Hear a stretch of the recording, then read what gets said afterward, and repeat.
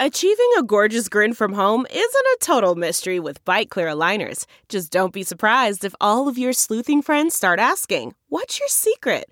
Begin by ordering your at-home impression kit today for only $14.95. Bite Clear aligners are doctor-directed and delivered to your door. Treatment costs thousands less than braces. Plus, they offer flexible financing, accept eligible insurance, and you can pay with your HSA FSA. Get 80% off your impression kit when you use code WONDERY at Byte.com. That's BYTE.com. Start your confidence journey today with Byte. Has the recent loss of a loved one hit you hard? Do you find yourself wishing they were still around without resorting to a Stephen King novel? Well, let us here at Born Again Taxidermy help you out. The industry leaders in human taxidermy, we offer a wide variety of poses to give your dearly departed the most lifelike appearances possible. Choose from styles such as the Rapture, Penitent Sinner, Chastisement, Walker's Wind, and many, many more. No one can bring your loved ones back to life, but with Born Again Taxidermy, you'll swear they're right there with you. Patent pending.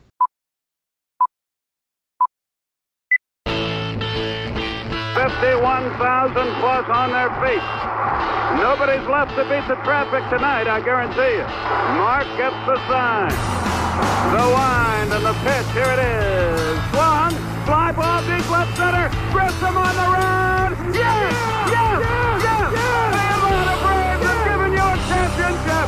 25 lighters on my dresser, yes sir. You know I got to get paid. To right center, and the Braves have won it! 25 lighters on my dresser, yes sir. You know I got to get paid. Swing and drive, out to right, welcome to the show! I got 25 lighters for my 25 folks.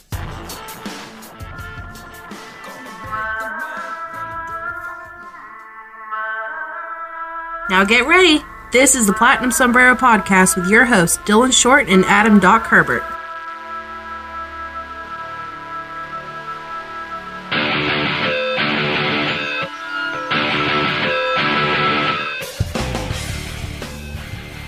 Welcome, everybody, to this week's episode of The Platinum Sombrero. Dylan Short, Adam Doc Herbert, and today we are joined by the man with maybe the best Twitter handle in the universe.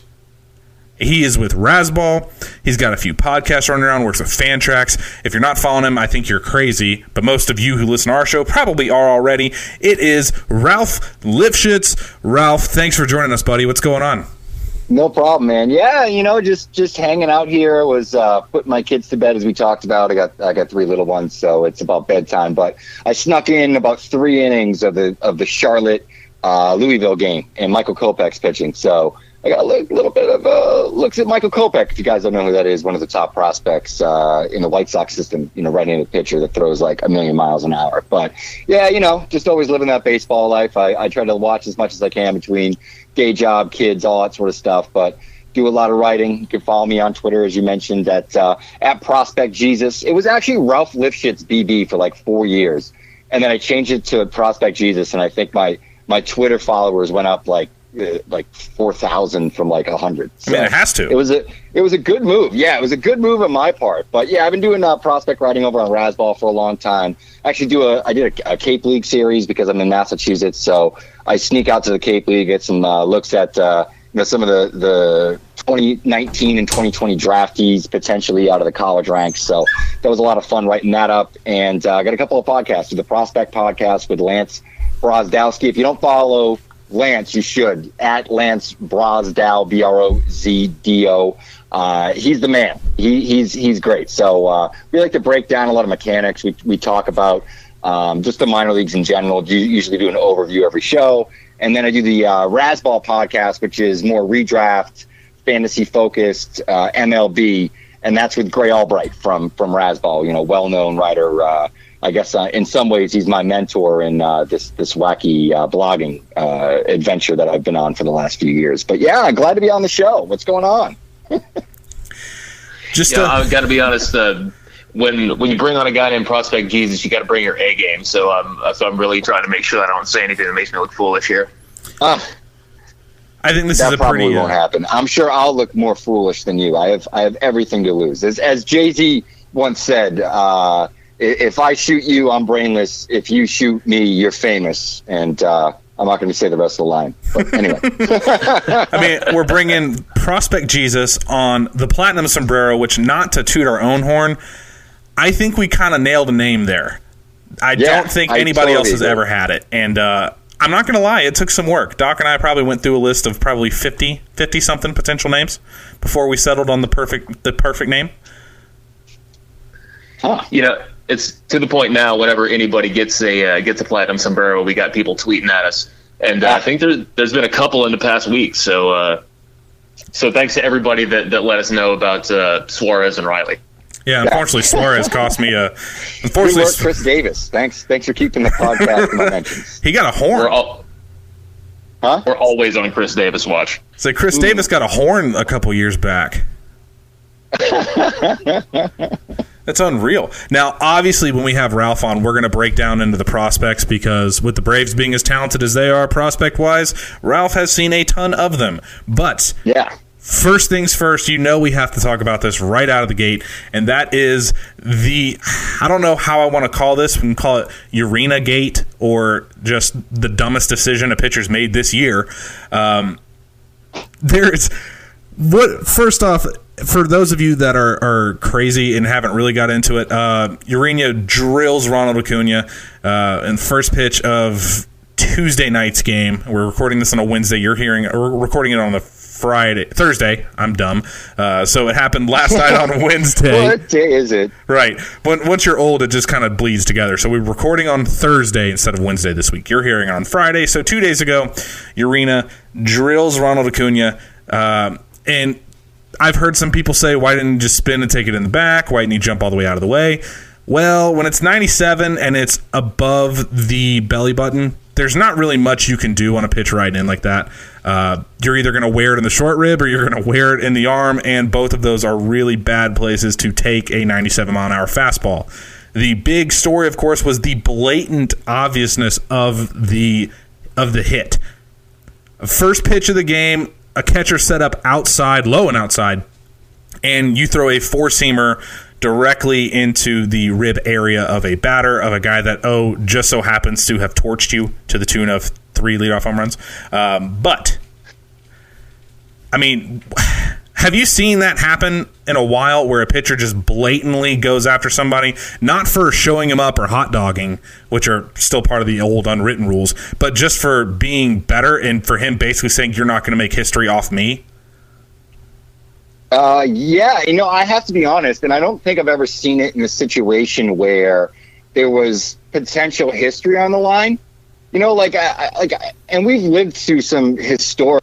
I'm 36. I've lived through some historic moments in terms of, especially like home run achievements. Obviously, they were steroid fueled, but I don't remember people really throwing at McGuire. I don't remember people throwing at Sosa or Griffey like this. I went all the way back, and I just wanted to look at it because what's the ultimate home run stunt season, right?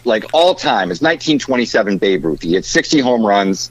In some ways, when you look at the number of games he played, and then just the difference between him and everybody else in terms of home run numbers, I mean, it was astronomical. So if this was an old unwritten rule, and Babe Ruth was a guy that revolutionized the game, particularly in the way of the home run, okay? How many times do you think he got hit in 1927? Don't look it up. How many times do you think he got hit in 1927? I'm gonna guess 17. 0. What? He was hit 0 times. 0. So old school. No, it's 90s and 2000s Red Sox, Yankees chirping Pedro Martinez. And I'm a Red Sox fan. Pedro Martinez, boastful, fake tough guy, throwing 95 at somebody. That's kind of what it is to me. I don't see it as anything more than that. This team, and the other thing is there was nothing on the line for the Marlins. There was nothing on the line whatsoever. They weren't rallying the team in the middle of a deep playoff race where no one believed in us, and then it would still be egregious, but it would, at least I could understand it from a team mentality standpoint. This just made you guys look like a bunch of chicken shits. It was just that was exactly what it made the Marlins and Urena and whoever was behind the decision, whether it was Mattingly or not, I don't really know. I know he kind of ducked any comments afterward, but yeah, I mean, it's one of those things where like I have like just little to no sympathy for anybody that tries to argue the old unwritten rule thing or whatever it is, or Acuna should have dropped, or moved out of the way. Like, dude, it was 97 miles per hour at the middle of like his back. Like that wasn't a pitch that got away from him. He hasn't thrown that hard at the beginning of a game the entire season. They pulled those numbers up, and he's barely. I mean, it was like the 99th percentile of fastballs that he throws. So like, what's up? Like you're going out there and you're trying to throw your nastiest stuff and put this guy in his back or injure the guy. I mean, it was the kind of play where you're going to injure him. Like if he threw a plunker off his butt at 94, like I think it would be dirty. That's what I'm saying. Like, we could deal with it. Like it was the placement of the pitch and sort of like the demonstrative actions afterward. Like you look at the totality of it, to me, the historic element of it, where the pitch was located, the way that it was thrown, and then the way that he acted afterward. If it was one that got away from you, I was a pitcher, coming up. I played varsity baseball in high school. A big deal, right? But like, there were times where like, yeah, you try to pitch somebody inside, and if you like caught somebody, like whatever, like take your base, dude. But like, there were other times where like, you lost the pitch, you felt bad. Like, I can remember one time, I lost a fastball up and in on somebody, and like, it almost hit the guy's face, and like I felt awful. I did hit somebody in the face. I wasn't a professional pitcher, but like, I think the whole mentality of it is just flawed, especially in this day and age where the game is moving. Like, we want to bring in more fans. This doesn't bring in anybody. This isn't, similar to stuff that happens in football. If you hit a guy, there's certain hits in football, there's certain plays in football that are always considered dirty. There's certain things in hockey. You don't go after the top. You don't go after the top guy on a team and try to like kill him and take him out of the game. That's always considered bad form. If there's stuff that you're trying to rally up a team, goons go at it. That's like unwritten rule stuff. I mean, just across sports. If Acuna went in the day before and took out, the shortstop with a dirty slide and they threw at him, I wouldn't have much of an issue with it. I don't have an issue with that sort of thing. But this is literally throwing at somebody because like your feelings were hurt because they were better than you. So get him out, dude. Get him out.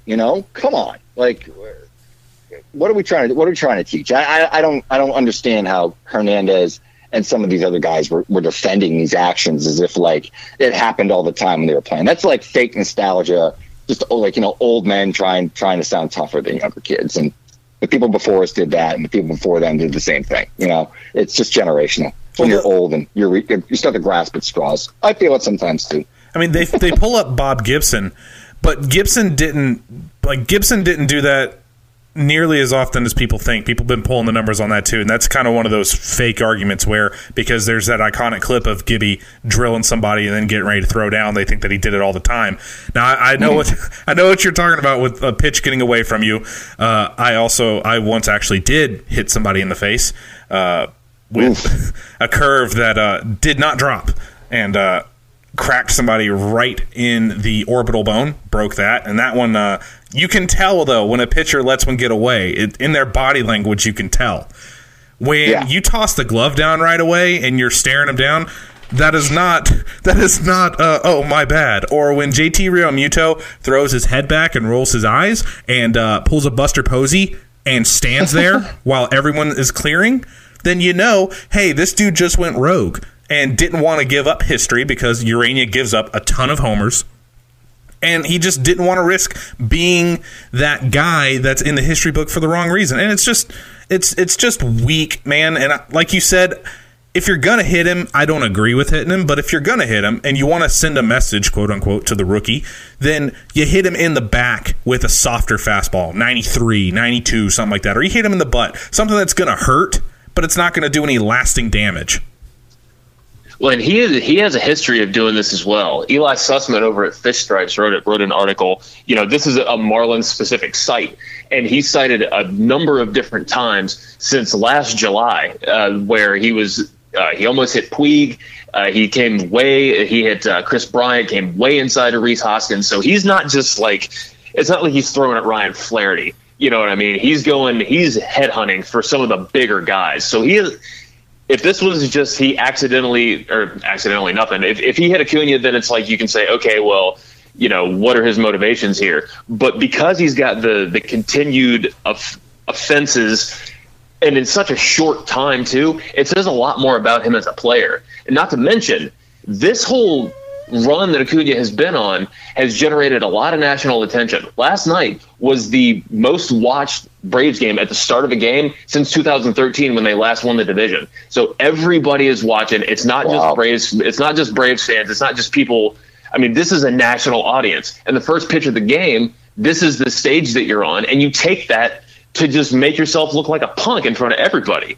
Like, when the Braves play the Marlins from now on, if it ever lines up with him, the next time he comes back to Atlanta, I mean, it's going to be like Josh Hader getting booed when he went out to San Francisco. I mean, this smacks of Cole Hamels drilling Bryce Harper just to kind of show, hey, I know you're the name. Guess what? Get ready for the big leagues. That's all this smacks of. And Cole Hamels is a great baseball player.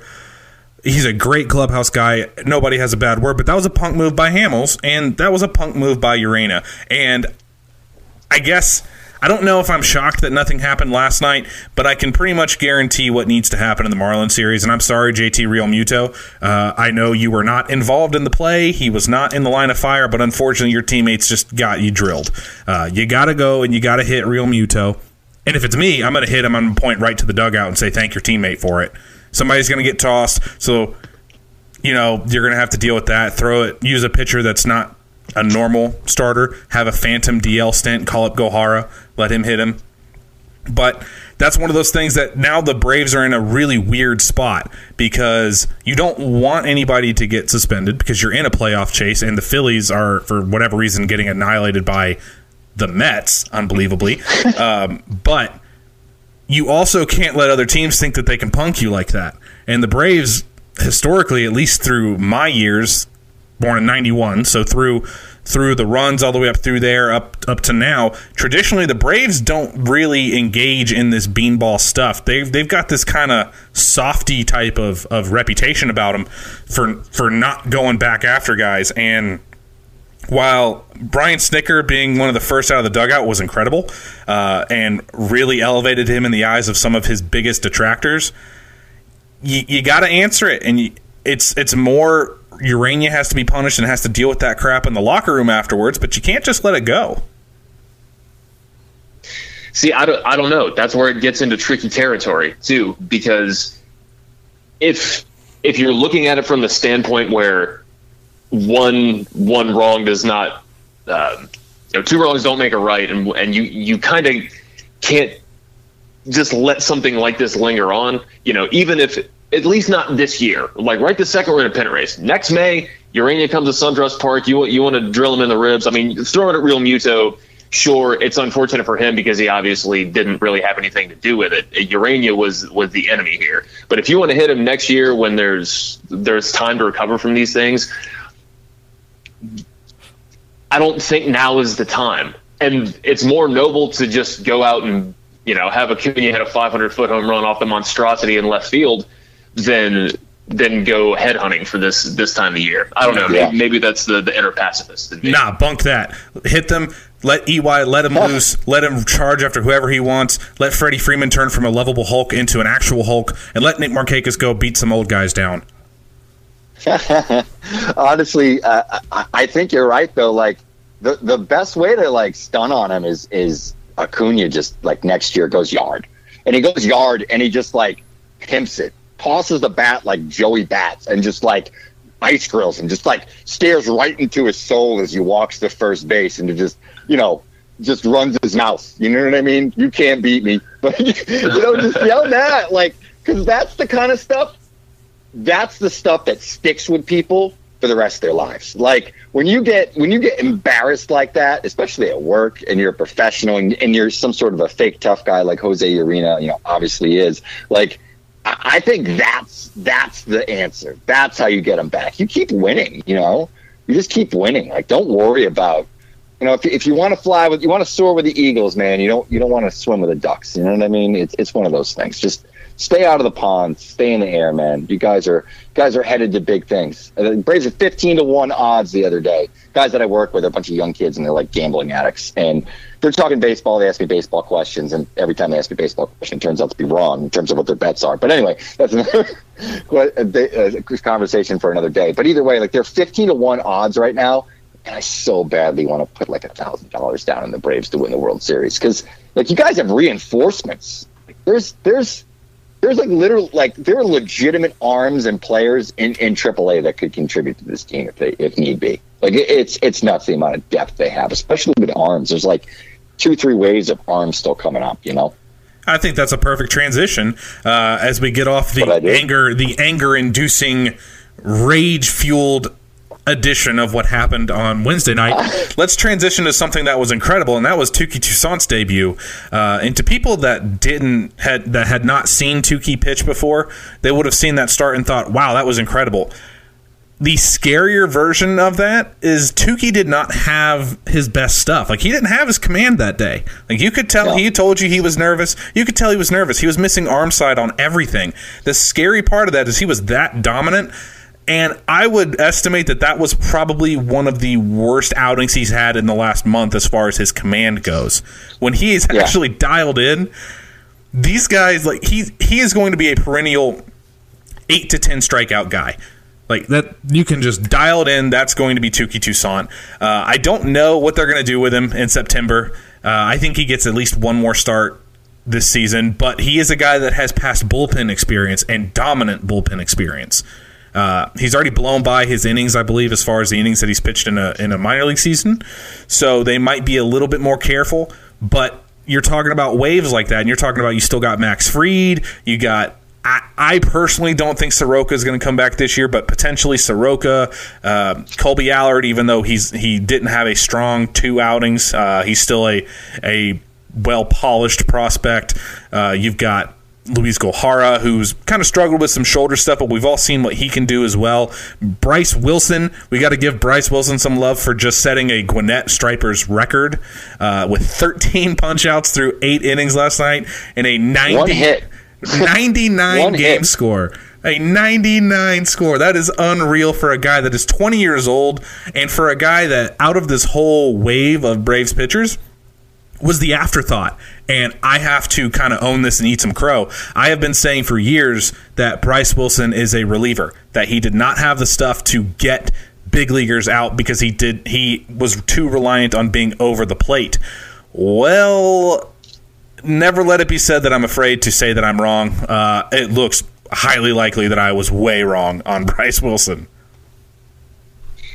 Yeah, I mean, I think one of the things, though, with Bryce Wilson, and this is one of the lessons that I think people need to learn with prospects, because it's different, especially pitching prospects, and it's very different than other sports, where the amount of work you put in and your ability to adapt and improve through that, by finding out what your flaws are, what your weaknesses are, and then, making adjustments to prepare for that, and then be able to, actually improve. And that's what happened with Bryce Wilson. So Wilson was heavily a 2-pitch guy. Now, little background on him. This is a kid that was an absolute stud athlete. I believe North Carolina is where he came from. And he was a legit, I think he was maybe a 3-star, not like a 4 or 5-star. It wasn't like a Taylor Trammell sort of football prospect, but he was a legitimate receiving running back, on the Division I scene. So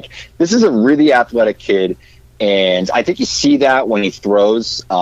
His movements are really, really clean. He repeats pretty well, but he was a heavy 2-seam guy, and that's pretty much the only thing that he lived off that pitch. I don't know specifically what the data was, but if you look back at some of the starts you watched last year and early this year, probably 70% fastballs. It was early Vince Velasquez type of approach, Now he's got some decent secondaries as well. I don't know. I'm sure you guys have watched, a ton of Wilson, but the big thing that happened, and I'm sure you know this too, and probably talked about it in previous episodes, he transitioned to a 4-seamer in early July. I think he probably was tinkering with it like when he first got called up to Double-A. They said, we want you to throw the 4-seamer in lieu of the 2-seamer.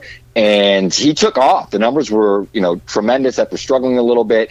But I think that right there is a great example of a player that, number one, listens to coaching, takes that advice and that, lesson, and then finds a way to sort of adapt and mold it, turn it into his own thing, and then be able to apply that to an actual game plan. Because there's so much of pitching and development in terms of pitching of, you're going to throw this pitch a lot today. We want you to work in your secondaries. We want you to really work in your fastball command, or like whatever it is. There's a lot of stuff going on behind the scenes with a lot of these guys that we don't necessarily talk about.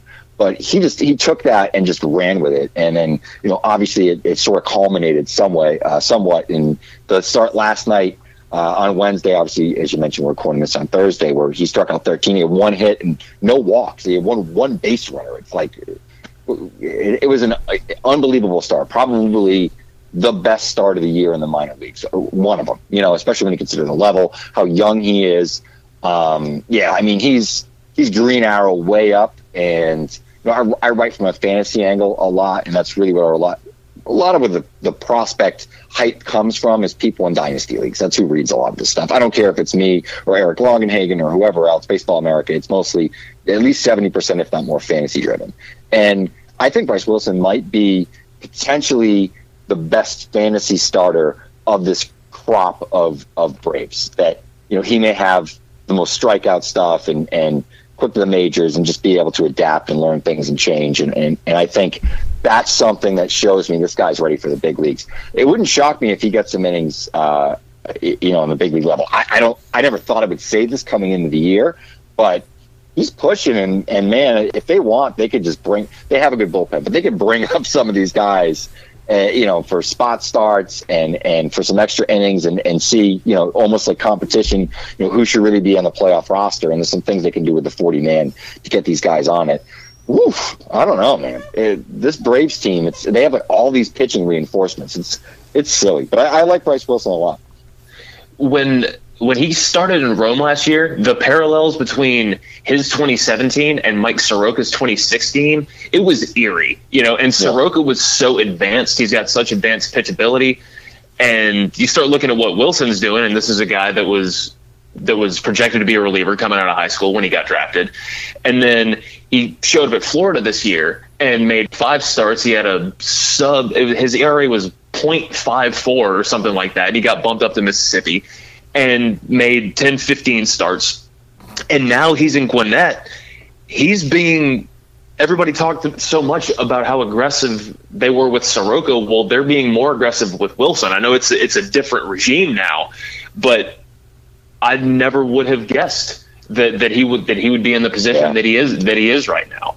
And that AAA rotation, where you've got Wilson and Wright and Gahara and Fried's going to wind up making a rehab start this weekend. I mean, that's better than what the Royals have at the big league level, and probably a couple of other teams at the big league level as well. Yeah, it's insane. Now let's talk about one. You talk about a guy who didn't have a lot of oomph behind his name when he was drafted. Let's transition to one that did. And that's Kyle Wright, who lost in the fact that Bryce Wilson just struck out 13 in 8 innings and gave up 1 runner.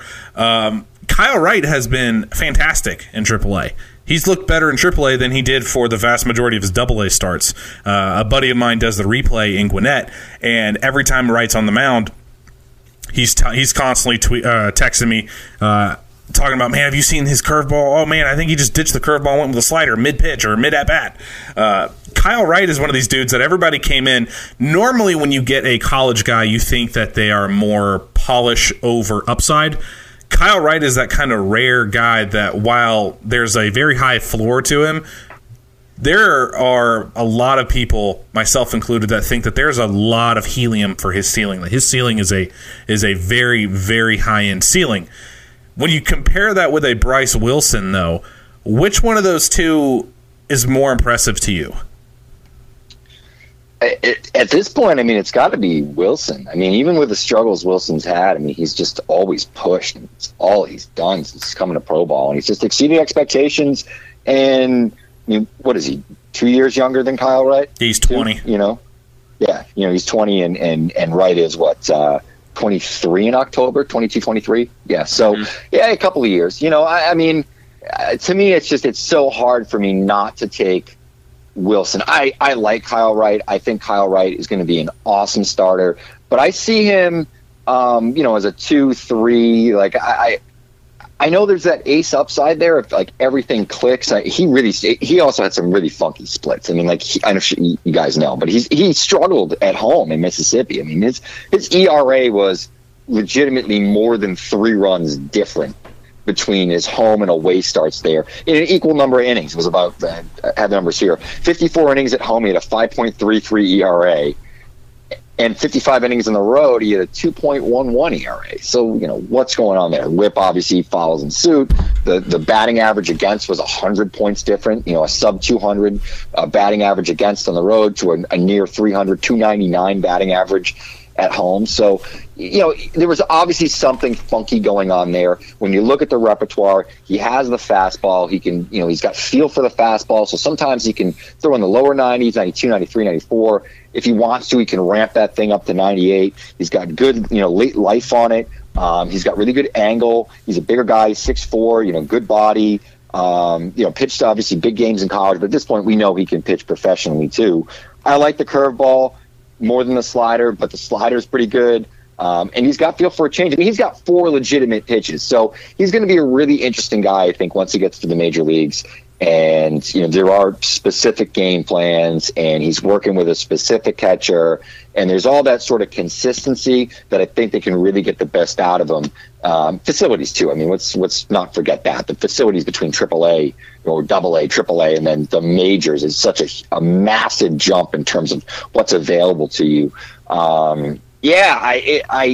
I think Wright can make a huge jump too. I don't want to call any of these guys just like a mid-tier starter because I don't think we really know that until they get there, right? There's so many guys we think are going to be these fabulous MLB starters and they're junk, or they're just kind of mid-rotation guys and they have their flaws, where there's 7 or 8 guys that are just legitimate big leaguers and they have the upside to be something really, really special, or just good everyday ball players. But I think you have at least 8 starters that probably are going to be rotation guys at some point in the major leagues, whether it's in Atlanta or someplace else.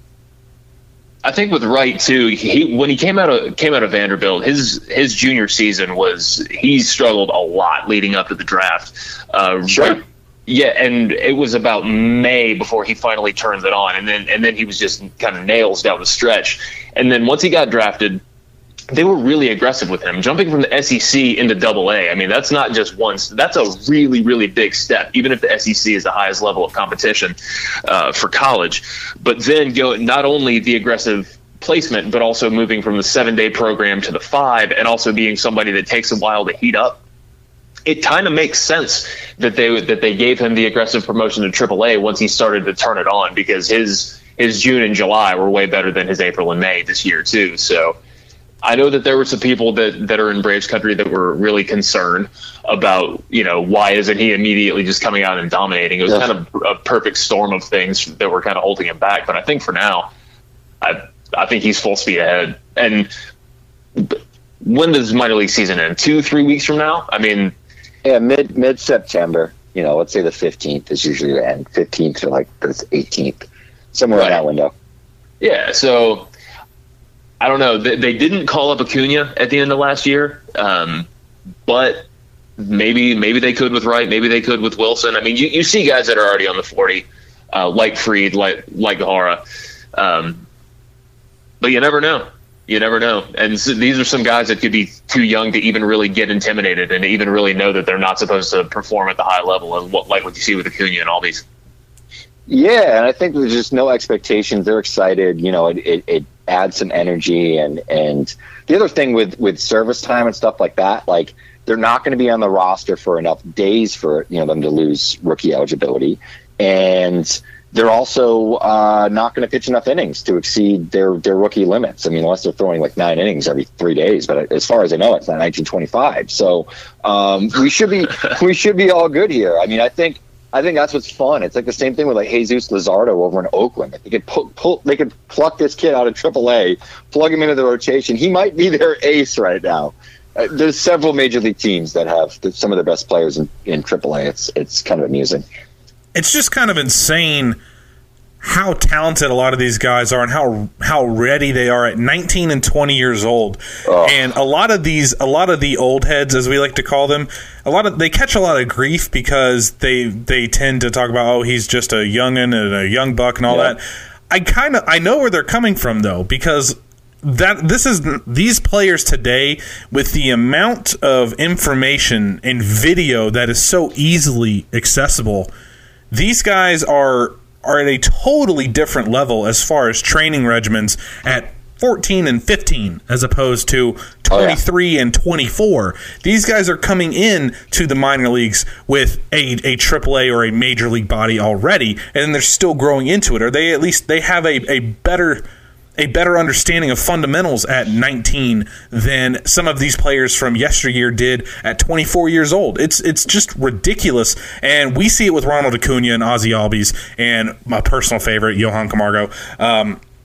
But look at Juan Soto, and I know I shouldn't be giving a Nationals player love, but the things that Juan Soto is able to do at 19 as far as his pitch recognition, that is something that would have been unheard of even just 10 years ago. For a guy at 19 to understand the strike zone in that advanced of a fashion is something that you didn't see from most major leaguers. You only saw it from the best major leaguers. We're talking about Trout level pitch recognition right now from a kid that's 19. Yeah, and he's not the only one. I mean, like I've personally had the pleasure of watching Vladimir Guerrero Jr. this year because I live about 50 minutes away from the park up in Manchester, New Hampshire. So I've caught a ton of games up there and seen a lot of great players between there and then Hartford, which is about an hour and 10 minutes from me. So I head to either stadium to catch them. I mean, there were games where Lance, my co-host, and I, when he was still living out here before he moved out to Chicago, we're taking in games and it was 32 degrees, and there's Vladimir Guerrero Jr. just roping doubles, hanging out, like totally loose. I mean, once people get to watch him every day, everyone's going to fall in love with this kid. Like, he's just so much fun. He loves the game. There's a ton of energy around him. And then you watch him at bat, and it's amazing how short to the ball he is, how much power he has, how quickly he recognizes spin and is able to then make a decision on how he's going to swing at that pitch and where he's going to put it. There's just things that he does hitting baseballs that I've never seen anybody do. And I saw Ronald Acuna 4 times this year. I saw him in the flesh, right up close, sitting. I could have spit on him 3 days in a row in Pawtucket. And then once I actually was at the game where he hurt his knee. And anyway, it was not as good there. Not as good that time. I almost cried. I almost cried when that happened. Everyone blamed me too. They said it was the Ralph curse. It hurt, man. It hurt. But anyway, but besides that, he's a lot better than Acuna. Like, in terms of his pitch recognition, his swing, oh my God. You can't imagine how good he is. I've only seen Juan Soto once, and it was over a year ago, and different circumstances. So I can't compare the two. And from what I've watched, it seems like it's the same sort of thing. He got called up 3 days before the series in Hartford. I was going to be able to catch Harrisburg. So I ended up missing some looks when I really would have been able to get a good comparison, but I wasn't able to. I saw Eloy Jimenez for a few times for a few games a few weeks ago, and Eloy is very, very good. But he's different. He's different than Vlad is. Vlad is very loose. And the other thing about Vlad, and I compared it to a pickup basketball game, because I think that when we watch guys play sports, it's very different on TV than it is in person, and the impressions that we get, especially these guys that might have played sports at some point, or just have a basic level of athleticism. Eloy Jimenez is like the stiff guy that can rebound everyone's face off. No one can knock him down. He's the strongest dude you've ever seen. You throw him, he's like Shaq. He's throwing the ball into the basket, he throws down, but he's kind of flat-footed. He's a poor outfielder. I know everyone knocks Vlad for his defense. Vlad is like the chubby dude that you is unassuming, whatever, I'll cover this guy. And then all of a sudden he's got the quickest first step in the game, and he's dropping diaper shots on you in the lane as he's blowing by you and breaking your ankles. Like, that's what Vlad is. Like, he moves a lot better than people give him credit for. He's got an absolute howitzer at third. I mean, oh my God. I mean, he's got a gun. He has one of the best arms I've seen in the minors. He's a significant better third baseman than Miguel Andujar is, and I saw Andujar a ton last year. And he was a poor major league third baseman. Of course, they pulled him from the position more or less, but like Vlad is significantly better. I think his range is a little bit limited, but in terms of positioning and depending on who the shortstop is, you can make up for that. Like I think he's going to stick at third for a little bit. I just think that him and Soto are going to be the conversation. As opposed to him and Acuna, because I think that he and Soto are very similar players, and Acuna is just such a great all-around player. I mean, he's the only guy that has the opportunity to beat Mike Trout, where the other two guys are just more like, I think Vlad to me reminds me a lot of Manny Ramirez, who I watched a ton living in Boston at the time when Manny was there, going to games for cheap. I didn't have kids and I could, do all those things. And he's like, he toys with pitchers, man. There's just things he does that are a lot like Manny without all the crap, at least at this point, He's a little cocky, but he's fun. So, yeah, I know I went on a tangent about Vlad, but I think that where you're going is there are young kids. They're far more ready.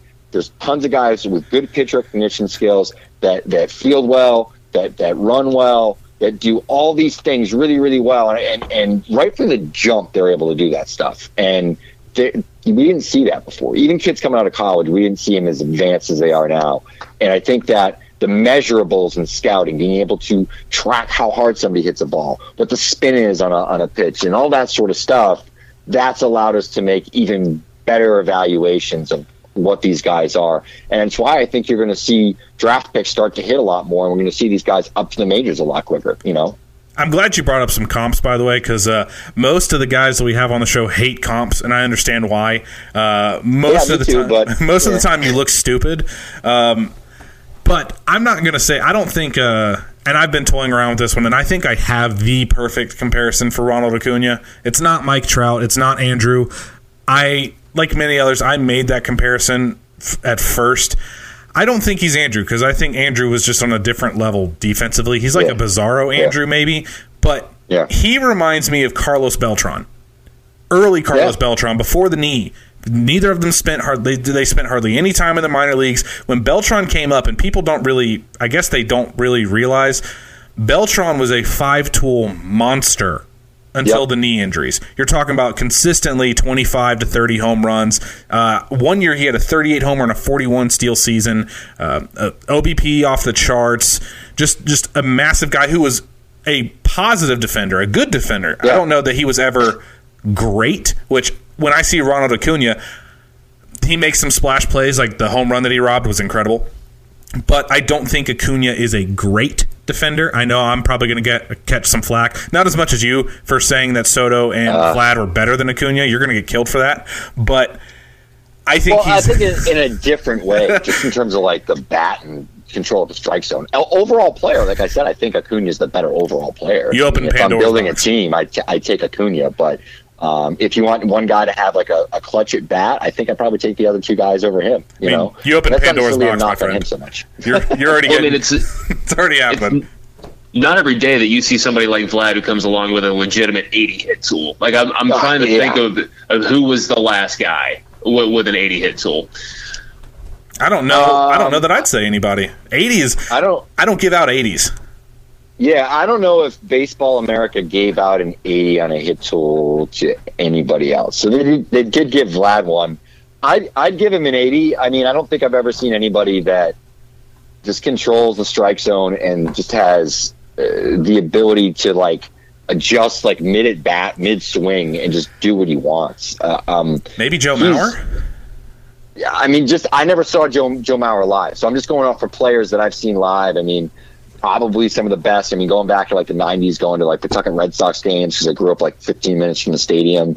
Like Mo Vaughn, Chipper. I saw Chipper coming up. Some of those guys, and like, I don't know. I don't think I had the ability to evaluate, obviously, like I do now. At least I hope so. But yeah, this guy is so different from everyone else. He just stands out, like a green hat with an orange bill. And it's a great thing for baseball because baseball needs young fans. They need young stars. By the way, I'm feeling almost positive that my Eloy Jimenez, Yenis Cespedes comp is going to work out. I love Eloy Jimenez. There is definitely some stiffness there. He got bigger this season. As last year, there was still a lot of people that were curious to see how he could handle because he wasn't a great defender. But last year, he was still body type wise, he was still fast enough or athletic enough to maintain a corner outfield slot, and he had a big time arm last year. Yeah, his arm's all right. He didn't put on great weight this year, and I wonder about that. But there's no question offensively, he's like, I don't know why the White Sox haven't already called him up, just for the fact to get somebody in the stands. Him and Kopech both. I mean, that the nature of the game right now is young players, and it's not just those guys. You've got Acuna, you've got Vlad, you've got Bo Bichette, his teammate, you got Brendan Rodgers, who's ready and raring to go, you got Juan Soto, you got Eloy Jimenez, you got Michael Kopech, blah, blah, blah, blah, blah. But there's a guy in the Brave system that I think will be even better than Ronald Acuna. Oh, no. And I think, and I'm ready to finally say it, I think Christian Pache ends up the better player overall of the two. Because Pache, right now, he's got a 70 on his defense. I think that's low. I think he's a legitimate 80-grade defender. He's got an absolute rocket of an arm. He's got an Andrew Jones arm, and he's accurate. Takes phenomenal routes. He really does. Like when people make that Andrew Jones to Ronald Acuna comparison, I think the Christian Pache to Andrew Jones is a better comparison, with one caveat. When we had Brian Bridges on the show and we had Jason Waddell on a couple weeks back, both of those guys talked about there is not another player in the entire minor league system that takes to coaching and actively seeks it out the same way that Christian Pache does. And this is a guy that when they signed him was thought to be a huge hit tool guy where he's not going to strike out, he's going to make consistent contact, but his swing was built kind of like Ender Inciarte's, where it was constantly on the front foot. He wasn't getting anything behind it. Now he's hitting for power, and you can tell as he's growing into his 6'2 frame that there is legitimate power in that bat. Now, Fangraphs hasn't updated it. They've still got him at like a 20 power, which I've got a different bone to pick about that. But the power is real. The swing adjustment is there. And he's really, really fast. Pache is a dude that he's still kind of, he's in, I think he's in Double-A now. He's kind of getting his feet wet right now. He won't have the meteoric rise of Ronald Acuna because his hitting is not as loud as Ronald's. Ronald could be a piss poor defender and he'd still be in the majors just for his bat alone right now. But when it's all said and done, a guy like Christian Pache and a guy like Ian Anderson, who is a favorite of yours, the adjustments that they have already made to this point in time and the astronomical growth rate that they've kind of established. Those two players might be the two guys in the system that you look at and say, all right, I don't really have a ceiling for them. Yeah. No, I agree. And you stole the words out of my mouth because, I'm good friends with Jason and we talk a ton. And, he gets a ton of looks down in Florida and all these kids that I really don't get to see until they're in like AAA. I don't get to see Braves players until they're in AAA. I have no other affiliates, no other way that I could see them unless I'm in Florida and I go and I check out some games in the FSL, but I'm usually not there, early enough. So yada, yada, yada, whatever. Everything that he said about him taking to coaching and, being able to improve and do all these adjustments and you see it. I mean, obviously I get all the tape from Jason and all the stuff that he sends out, on a Twitter and then stuff that he sends me and conversations we have. And he is so high on Christian Pache. And I agree. I watch a ton of Mississippi games. That's why when you asked, he was in Double-A, I've been checking him like as much as I can because number one, Ian Anderson was there. Kyle Muller was there. I watched Kyle Muller start over the weekend, and he just sticks out, man. I mean, he's just such an unbelievable defender. Good body, super athletic. The hands are pretty quick. You could see that, he's added some weight in the lower half, and he's getting stronger in that trunk. And that core being able to drive the ball a lot more. The swing has changed. He's made some adjustments in that regard. Still waiting for the first Double-A homer. It's been a couple of weeks. Like I said, I think 12 games. But he's slashing 327, 353, 408. And he's one of these guys that, because of the kind of speed that he has, and the ability to, put the bat on the ball, that sort of, hand-eye coordination that is just inherent when you see this kid do anything with it on a baseball field. I think he's a guy who's going to have a really high batting average on balls in play because of the speed, because of the ability to hit the ball, and the fact that, he takes two adjustments. Yeah, this guy's going to be a monster. I think that just overall, he could have the better career where, Acuna might be, sort of one of these guys, like a roller coaster, peaks and then it drops, when the athletic ability goes a little bit and some of his other flaws maybe are exposed potentially. And, this guy is just so rock solid from a fundamental standpoint all throughout his game. I could see it. I'm still going to put my money on Acuna. But yeah, I wouldn't trade him in any of my fantasy leagues. That's for sure.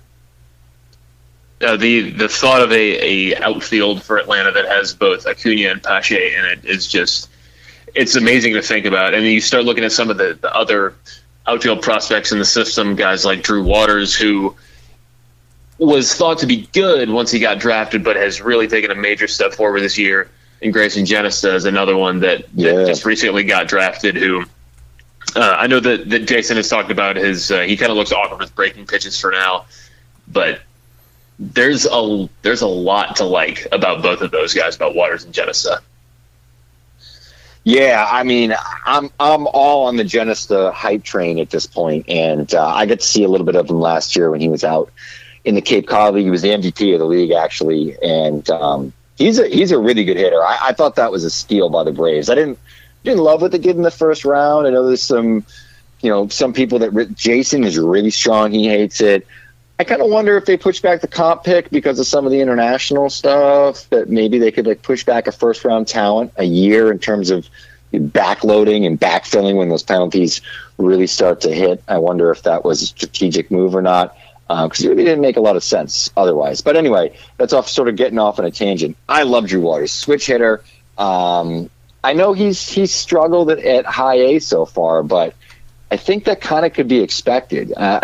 There's so much going on. It was such a big jump. We really have to think of, a year ago or so, this guy was playing high school baseball, it's 18 months ago, right? And now here he is playing in, essentially a couple steps away from the major leagues. And he's in the Florida State League, notoriously tough place to hit. And yeah, he struggled a little bit. I mean, it's like he's hitting 100, but 14 games, he's hitting 246, and he hasn't slugged very well. But yeah, I think in the end, he's just such a talented kid. Switch hitter. He's not a standout defender, but he's solid, and there's some pop in the bat. So yeah, I think he could be like the third guy in that outfield for sure. That wouldn't shock me at all. And if it's Genesta, then we'll see what happens there. But yeah, I don't know. Are you guys real high on Waters? I mean, what do you foresee sort of as his ceiling? Because I think he's more of your six hitter and your good outfielder. He's not an all-star, but he hits 20 homers, doesn't kill you in batting average. At times you wish he was a little bit better, but just a solid sort of above average major league player. I'm kind of weird on Waters. Now, Waters played 20 minutes away from me at Etowah, so I got to see him a fair bit in high school. Yeah. I don't think he has a standout tool. I think he's good everywhere, but he's not great anywhere. I think I like his swing from the left side more than I do from the right. I think, like Ozzy Albies, he's got a lot to learn on one side of this, where it's just flip-flop from Ozzy. Ozzy's been much better right-handed than he has been left-handed. But I think Drew's a guy that he can play in the majors. I know everybody jumped on the hype train from his low A numbers in Rome, and it just shows you that when he gets on a roll, he is a tough guy to defend against. But you're also talking about low A guys, which, the defense isn't great. The pitchers are grooving pitches. It's more guys that can throw hard but don't know where it's going. Yep. I like Drew.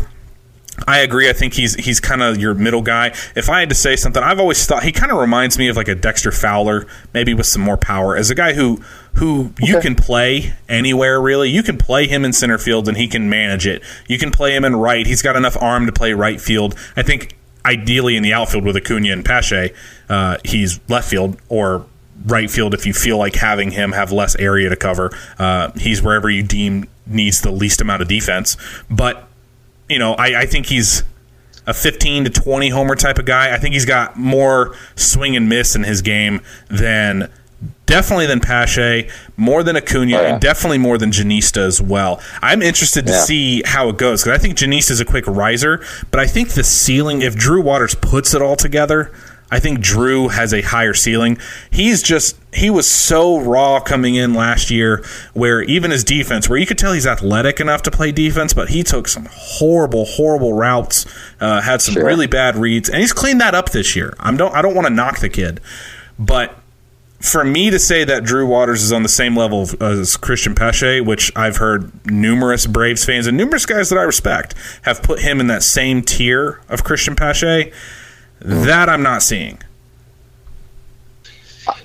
I think a lot of it is just because I know Lance, my co-host on the Prospect Podcast, and I, we disagree pretty heavily on Pache's ceiling. That he thinks that he's just going to be a really, really great defender and just like an average hitter. Like he's never going to be much better than average. Where I don't think that's the case. And for me with Waters, it's he's a strong side platoon guy right now. I mean, he mashes right-handed pitching, and he just is below average against lefties. I mean, that's good because at least it's a strong side of the platoon. But a switch hitter like that, and it doesn't hit one side all that well, and you're like, then it becomes a struggle because it's like, what do you do? What do you do when a guy's come up as a switch hitter and he's hit lefties, as a right-hander for so many years? Does he go back to hitting left-handed? Do you screw with that at all? Can he improve? Is he just going to be, league average versus a left-hander? And then that sort of puts you in a whole different position. And it certainly knocks the profile. So, I don't know. Certainly not in Pache's realm, in my opinion. What about you, Doc? It's interesting. I swear I never hear about one without hearing about the other. It's like there's kind of a we're even doing it right now, or we're kind of comparing Waters and Pache to each other. But when viewed in a vacuum, I always value balance in a player. You don't want to lean too much on one tool or the other because if that goes, then their value is in the tank. So I think Waters has a chance to be really, really balanced, but I think that there's such a small range of outcomes with him for one direction or the other. I don't think that his ceiling is so much more astronomical than his floor is, as opposed to Pache, who is probably a really safe bet. But if everything hits for him, then, if we're talking about him being better than Acuna, this is obviously a really, really special player. But I kind of right on with you guys. I think that he's got a long way to go. I think that it's kind of strange that he, for as many guys as were ready to jump out of Rome and wound up staying the entire year, that not only him, but also Contreras also getting bumped from Rome up to Florida. It's very kind of out of left field for this development staff to do something like that.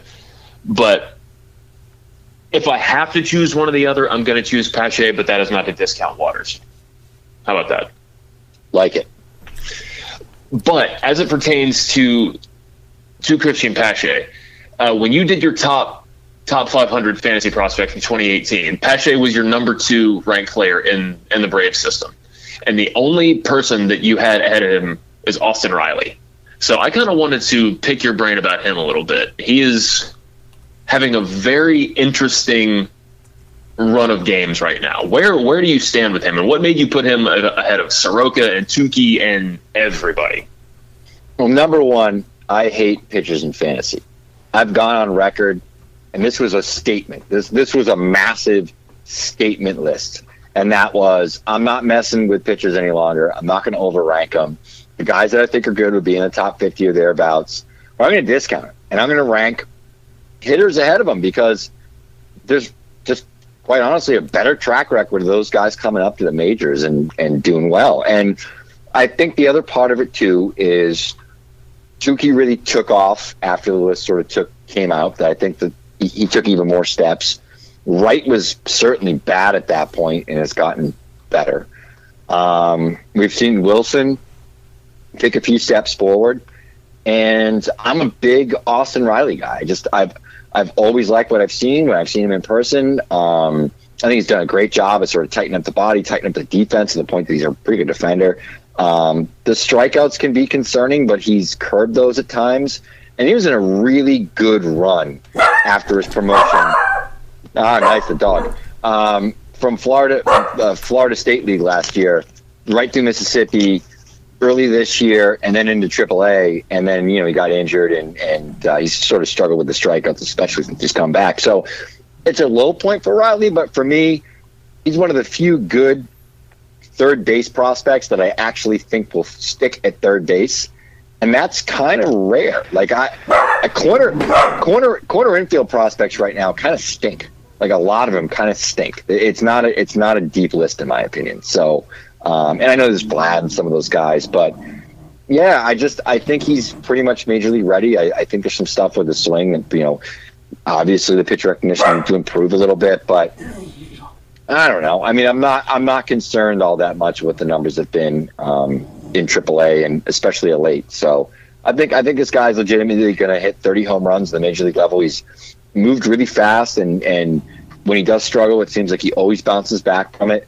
And I think 270 hitter in the major leagues with 30 homers and can drive in runs, be your 4 or 5 hitter. I think he's in play every day on third base and be a pretty damn good third baseman. So I'm a Riley guy. I mean, I think there's some people that really like him. He seems to be a divisive player, especially in like the Braves fans prospect community. I know a lot of those guys, friends with a lot of those guys, and some don't like him, but I do. I think he's good. He's putting in a lot of work. I feel like Doc put this entire list of players together just so he could get me to have to go back on a lot of my previous takes, because a year ago I said that I thought Riley was a huge bust candidate because he had a super long swing, slower hands, and he looked like Kyle Schwarber to me, where if he makes contact, it's going forever long, but was more power than he was player. I've had to completely reevaluate Austin Riley because, as you mentioned, I think he's probably done the best job as far as mitigating his weaknesses and really working on himself becoming a better athlete. He's tightened up the body. He's gone from being a butcher at third base with one-step range to being a very good defensive third baseman right now. As far as third base prospects, it's really him and Michael Chavis right now who are battling for number 2 behind Vladdy. Here's the one thing, though. I think that I don't think he's a 270 hitter in the majors. I really don't. I think he's got too much streakiness to him to ever hit for a super high average. I think he's 255, 260, which is fine because I do agree he's got 30 homer power. Because when he makes contact, it goes a long, long way, and he's still refining. And that's the other thing. Like, there's still things he can do with his hands and with his load and all that can actually increase what he does and make him a little bit quicker on some of those inside fastballs. And if he does, he's going to put up some massive, massive numbers in the middle of the Braves lineups for a long time. I'm not ready to just throw away Johan Camargo, though, because I do think Austin is – I think he is more than athletic enough to play a corner. And the other thing on Austin is people sometimes forget, myself included, most people had him as a pitcher. The Braves were one of the few that had him as a third baseman. He has a cannon for an arm. It's not Camargo's, but few are. But it is a cannon. We kind of talked last week about being able to extract value out of certain tools, and I was just talking about balance a minute ago. If you give me a guy, even if, let's say that he hits 240, but he hits 30 home runs and gives you solid defense out of the corner, I mean, that's a 4-win player. That is an absolutely solid player. And whatever happens on the left side of the Braves infield this year with Camargo and Dansby and Riley, and who knows if they're going to go after Machado or something. Who knows? There's so many different things that they could come out. There's so many different possible outcomes. But just having too many good players has never really been a problem. They'll sort that out. I'd rather have that problem than the reverse. Yeah, we had that problem for a couple years. How many games did Adonis Garcia start over at third base? Oof. Yeah.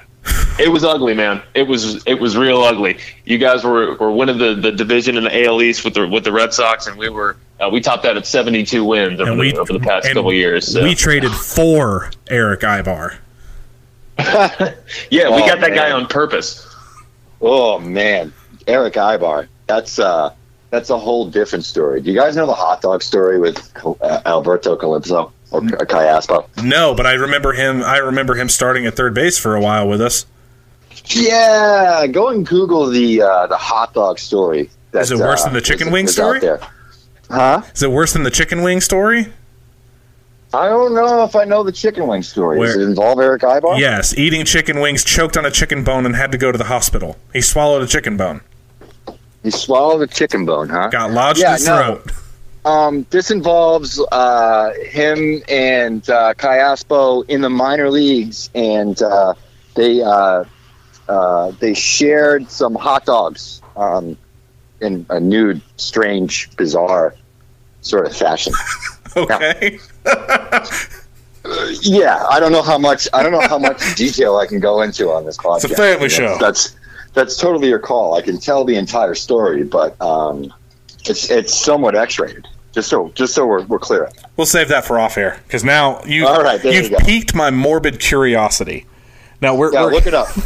We got to. We're winding. Go ahead. Anybody who's listening, that's your homework assignment for this episode. It's to look up the hot dog story. But maybe go into incognito mode. What? So maybe go into incognito mode on your Google browser. Yeah, maybe. I mean, I think it's just more like it's from an actual baseball book, like Ball 4, like one of those sort of things. It was like a minor league pitcher that played with these guys, I think in the Angel system as they were coming up. And I'll tell you some other stories about Eric Ibar off air that I'm not allowed to share without probably being named in a lawsuit. Okay, well that sounds good. I love getting gossip on guys, but we're running pretty low, so we got a couple things before we let you play the fun segment. We have talked about the big name prospects, the Austin Rileys, the Paches, the Tukey's, blah blah blah. We always like to ask our big prospects guys, who are your favorite under the radar names? Who are those guys that you like in particular that aren't really being discussed? Sure, and that's just like anywhere, anybody, any team. You could say any team, but I want at least one from the Braves. You want at least one from the Braves. I feel like I've talked about like all the Braves prospects at like nauseum at this point. But you know what I'll throw out there? A couple guys that I like a lot. One from this recent draft, and then a J2 kid from a couple years ago, 2017. He's actually injured, had a hamate bone break, which is the in vogue injury in baseball for whatever reason. That's George Valera, who's an outfielder for the Indians, 17-year-old kid. He's actually American.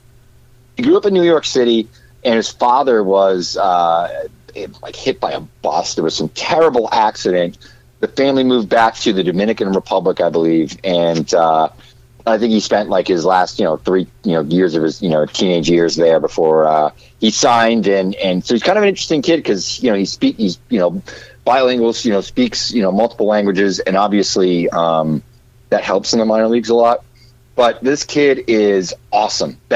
I had him over Wander Franco before Wander Franco went nuts. Like, as soon as I put my list out, Wander Franco decided to be like the best hitter in the minor leagues. That wasn't named Vladimir Guerrero Jr., but that's a different story.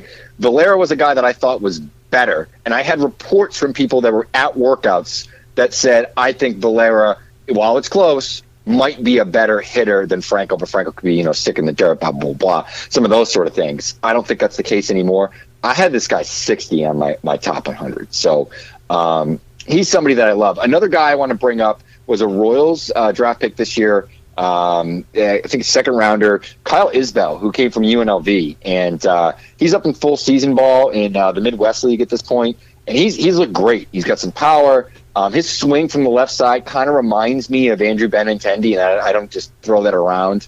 Benintendi is one of my favorite players. I got to watch him a ton as he came up here to the Red Sox. Loved him coming out of the draft. Loved him at Arkansas. So I'm a big Benintendi guy. To say that, especially considering I love his swing, that's lofty praise. This kid is going to hit for power. He's a good all-around ball player. UNLV has a pretty good program, man. They got another kid, Bryson Stott, that's going to be probably a top 10 draft pick, shortstop prospect. They got a lot of good looks at. in Wareham this year on the Cape before he went to the U.S. Collegiate National Team. So with that said, now I need to think of a Braves player that nobody else is talking about that I like quite a bit. Well, you traded Giancarlo Encarnacion. Thank you, my boy. I can't throw him out there. Is William Contreras, would that be considered is he really under the radar? No. I mean, you guys have like 40 prospects that aren't like. No, William Contreras is monster mashing. And Jason, every time Jason comes on, he gives like an hour-long love fest on William Contreras. Oh, my God. But no, I think that's good, though. I think that, you have a very respectable opinion. You know what I mean? I trust pretty much everything you're saying about these guys. And to hear you bring up Contreras as well, it's inspiring because he was very under the radar before the season. He's got the bloodlines with his brother playing for the Cubs. But and your lower minors right now is kind of depleted. So that's kind of an issue. I mean, we could talk about guys from the draft, but, obviously we already talked about Grayson. I mean, he would have been the go-to guy there. So I think with the Braves now, like with under-the-radar guys, just because the coverage is so good, and I feel like, and I mean this, I really do mean this, as a fan base, I feel like Braves fans are more in tune with the entirety of the organization than other fan bases are.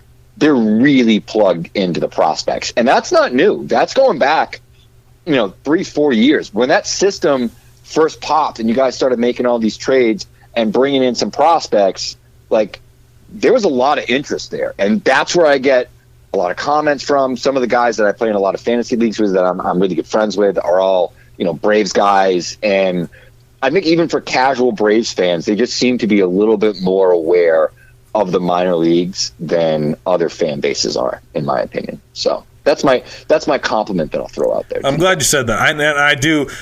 It is always a little stunning to me that a lot of evaluators, when William, up until like this last 2 month stretch, a lot of evaluators were saying William Contreras was kind of a backup type of guy, a good but not great guy. He's not as good as his brother, while seemingly forgetting that it took his brother 6 years to get to the minors. That a lot of people are kind of glossing over because of what he is now in the majors. People are forgetting that it took the elder Contreras brother a long time to break in. And to this point in their respective careers, comparatively, William has been the better player of the two. Now, that's not to say that he's going to be a better major leaguer than his brother, but he's certainly a better catcher. And he's certainly better fundamentally. And I love William Contreras. I guess I was trying to troll I'll just ask you straight out. CJ Alexander from the draft this year, he's a guy that's getting a ton of plug. AJ Graffinino as well. What do you think about CJ? I totally slipped my mind. And I wrote about him on like Sunday, too. I think it was the second time I've written about him. That's Blaze Alexander of the Arizona Diamondbacks. It was a prep kid that ended up getting drafted. It's his older brother. State College. I know Jason got looks at him. Jason lives like right next to where his college is. Was State College of Florida in Sarasota, and his brother Blaze was at the very world famous IMG Academy in Bradenton, Florida. I caught Blaze. I didn't catch CJ. I tried to catch CJ because my mother-in-law lives in Bradenton. I was down there for Easter with my 3 kids. My wife gave me the look, man. There was no way I was going to be able to actually see CJ Alexander in the flesh. I haven't seen him yet because there aren't any cameras really in the Florida State League. So all I've really seen is tape, and I like what I see. Jason seems to have a much better understanding of who Alexander is. I like the numbers. I mean, how could you not, right? But I know he abused hitters in JUCO, and he's continued to do that all the way up to the Florida State League.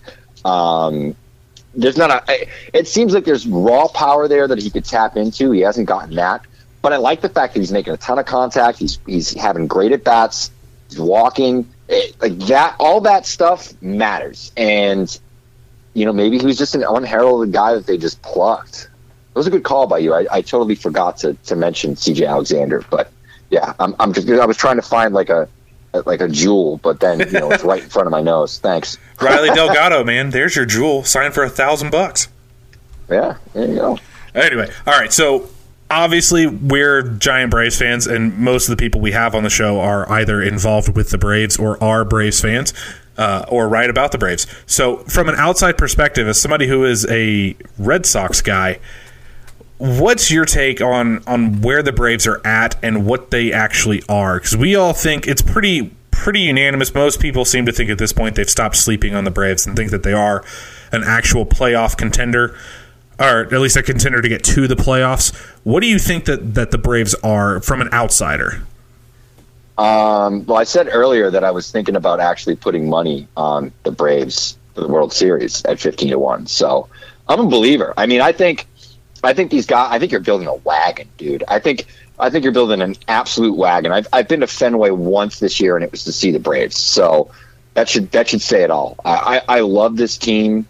I said actually in the preseason, and you can go back to the baseball show that I do on Fantrax with Andy Singleton, and you can actually find the tape. I say that I think the Braves are going to finish ahead of the Nationals, and that the Nationals are going to have a down year, may not make the playoffs. And I call that, man. I love Atlanta. They're in first place right now, 2.5 games ahead of Philadelphia, and those are good ball clubs. Philadelphia's a good ball club.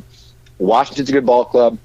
I guess, the Cubs have playoff experience, but, who knows with their pitching staff. I still want to take Atlanta. You put them up against Milwaukee, good team, don't have the pitching staff. I'm going to take Atlanta. I'm going to take Atlanta. Arizona, the Dodgers, I think that, those pose threats because of how good Arizona's pitching is. If the Braves made the World Series, would it really be that shocking? I mean, it's not a huge long shot at this point any longer either. Like I said, 15-1. So, I think they're a contender. I think they're a contender right now, and I think I hope that next year isn't a struggle to get back to where they were, because it always is. The second year is always the struggle. And not to toot my own horn here, but I've watched a lot of championship teams over the last couple of decades in Boston, and it's the follow-up. It's the next year. It's that hunger for more. The good thing they have going for them is they have reinforcements. They got young kids. Young kids are hungry to prove themselves, win positions, and there's so much depth within the organization, especially within the pitching ranks. So there's constant competition for opportunities at the major league level. And they've set themselves up from a real-world perspective as good, if not better, than anybody. And if 3 of these guys turn out to be aces, legitimate all-star level pitchers, 5 WAR guys, no one's going to beat the Braves, because they're going to have 2 of the best position players as well. All this athleticism, Pat Shea coming up. I mean, come on. And that's going to free up money because of all these controlled guys for them to go out and spend money this offseason. In the biggest free agency offseason ever, they might be able to sit there beneath the Giants and take the crumbs. All the good players that fall through the cracks when these big teams are signing, Harper and the other big names, and throwing these massive contracts at them, maybe they can get a good deal. The Red Sox did it this year with J.D. Martinez, and it's made all the difference. They might be able to get a good deal on something that they need because everybody else is spending the bucks everywhere else. So I think the Braves are set up better than anybody, man. I love this build. Credit goes to all those that have been involved, and I think that Double A's taking it sort of to another level this year. So, yeah, man. I mean, I'm not even blowing smoke. I love the Braves right now. My second team is probably the Dodgers. My grandmother's from Brooklyn, so I'm kind of a fringe Dodgers fan. My kids go to bed late, so I catch full Dodgers games and Red Sox games. But yeah, I don't know. I watched a lot of Braves games this year, man. At least 40 or 50. It's hard to like the Dodgers. I don't like the buying the team mentality. So it's hard for me personally to enjoy the Dodgers. They've got a lot of young, controllable guys, but then they'll just be that team that's like, oh, hey, yeah, I'll throw $300 million at this random person, whatever. Yeah, I mean, I get who have they signed to these massive deals and brought there? Like, a lot of it is really, a lot of it's been trades.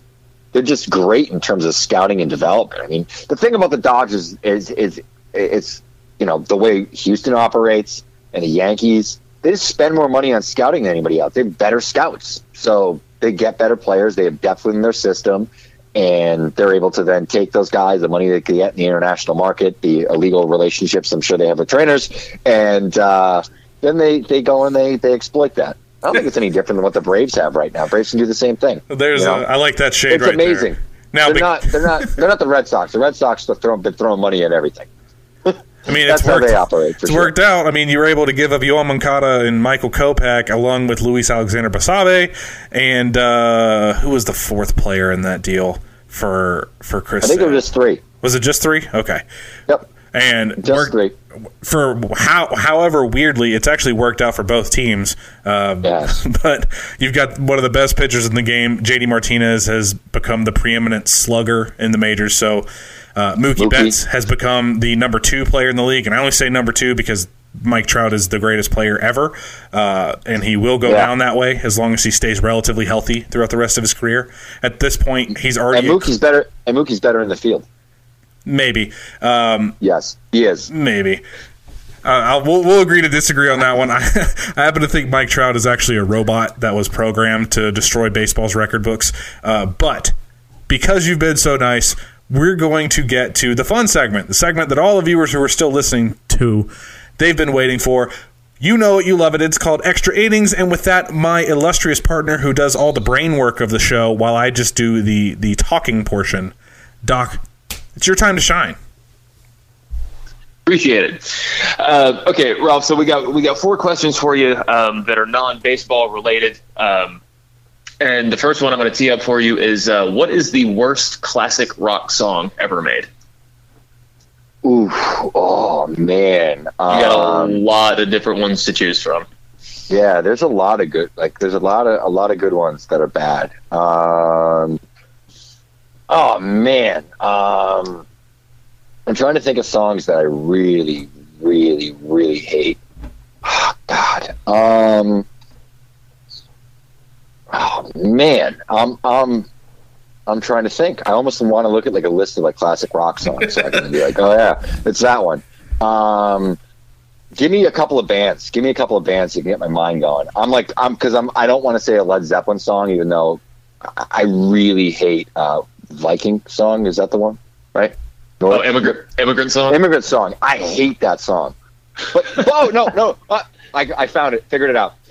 Whole Lot of Love That I Found. It's just hokey. It's corny. It's cheesy. I remember in college, I had this girlfriend, this Polish girl, and she loved it. She loved to dance to that song, and it was just awful. It was like torture, even though she's beautiful and whatever. It was just, I hate that song. I really hate that song. It's weird. I don't really like Led Zeppelin all that much. Neither do I. It's strange. It's not that I dislike heavy metal or anything like that, classic rock at all. It's just, I'm not really into Led Zeppelin. I don't like Robert Plant's voice. Thank you. I'm not alone. I actually I could name on one hand the number of Zeppelin songs I actually do like. Really it's 2 songs that I can stand. I hate his voice.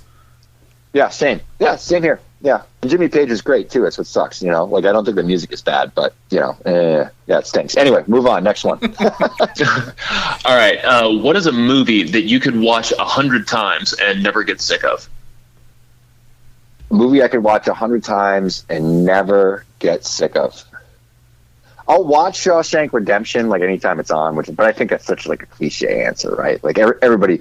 Everybody says that. Everybody always says Shawshank Redemption. So I'm going to go with a stupid movie that I think I watched about 3,000 times in my dorm room and in my apartment and then my friends' houses. And that's How High with Method Man and Redman.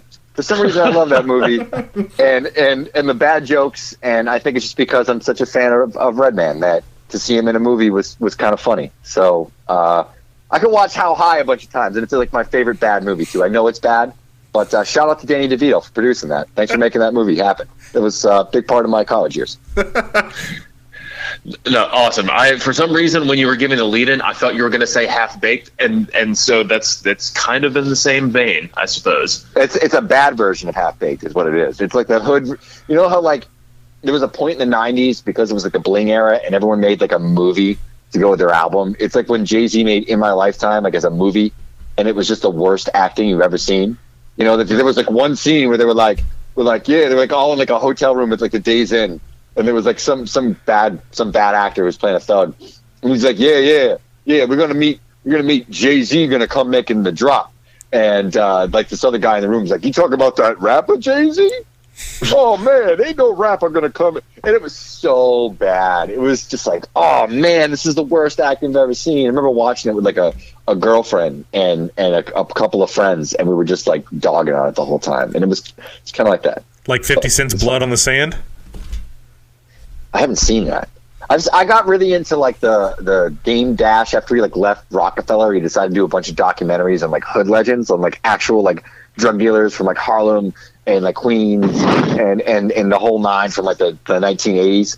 And I get really into those. So those are like the hood movies. I would go to like the local, like, it's called Skippy White's here in like Boston and like Rhode Island. I'd go there and be like, yo, you got the new Dame Dash movie? And this guy had like a white guy in a suit comes in with his like hair parted, you know? Like, hey, can I get the new Dame Dash movie? That's me. That's who I was. Actually, I think that was Blood in the Snow, not Blood in the Street, so I'm probably wrong there. I just remember he made a video game as well. 50 took over the world there. 50 took over the world there for a minute. Yeah, and somehow he lost it all. Damn it, 50. What are you doing, man? Now he tried to go the full on acting route. Now I think that he just goes by Curtis. He goes by Curtis. I don't even think he's 50 anymore. But all right. So I actually Shawshank Redemption would have been on that list for me as well. But that's just because they used to play it on AMC like all of the time. The Departed for the same reason. It replaced Shawshank Redemption in that rotation.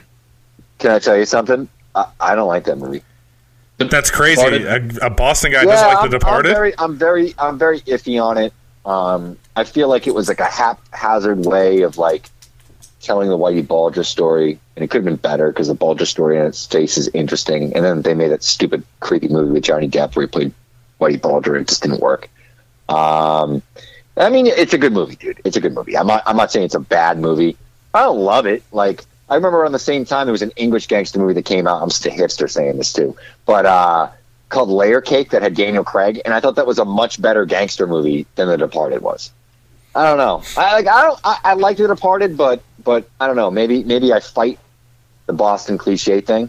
There are a lot of guys in Boston who would like, strike me dead just for saying that. Like, what are you talking about, dude? Like, how can you not think it's the best movie that's like Matt Damon's in it? Like Mark Wahlberg. Jack Nicholson, not only was he like the best Joker, he was also like the number one like gangster guy ever. And like, look at him in that movie, he's a badass, dude. It's like Whitey. It's like the best version of Whitey, bro. So I don't know, whatever, dude. You ready for the hottest take of the show? Go for it. I don't care for Shawshank Redemption. Okay, I'm fine with that. It's the perfect movie. I think one time through, I watched and I was like, all right, yeah, that's pretty cool. I've never made it through a second viewing of Shawshank Redemption. Oof. Ever. It's such a beautiful relationship between Andy and Morgan Freeman's character, whose name I forget, so I'm just going to call it Morgan Freeman's character. Sure, I like Green Mile better. Yeah, it's something about that relationship. It relates to men as we get through life in our later years, and we struggle with the prisons in which we've built ourselves into. Now I'm going to go total hipster now. The movie that I can watch all the time, and it sounds like I'm trying to put on airs, as they say down here in the South. I love Inception. I've watched it probably 50 or 60 times. I love the movie. So I don't ever get tired of watching it. I think like that's one of my favorite concepts. That movie and Interstellar. I have watched Interstellar since it came out probably 35 times. Wow. Yeah, I didn't make it through either one. I like to say that like I have a low IQ because I just was not into Inception at all. I was like the idea.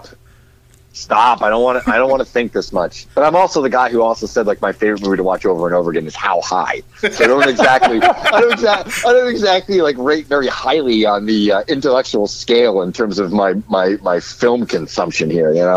I stick to prospects. That's what I know. I mean, I could have gone with Ninja Turtles because I have watched the Ninja Turtles movies, the real ones, the live actions.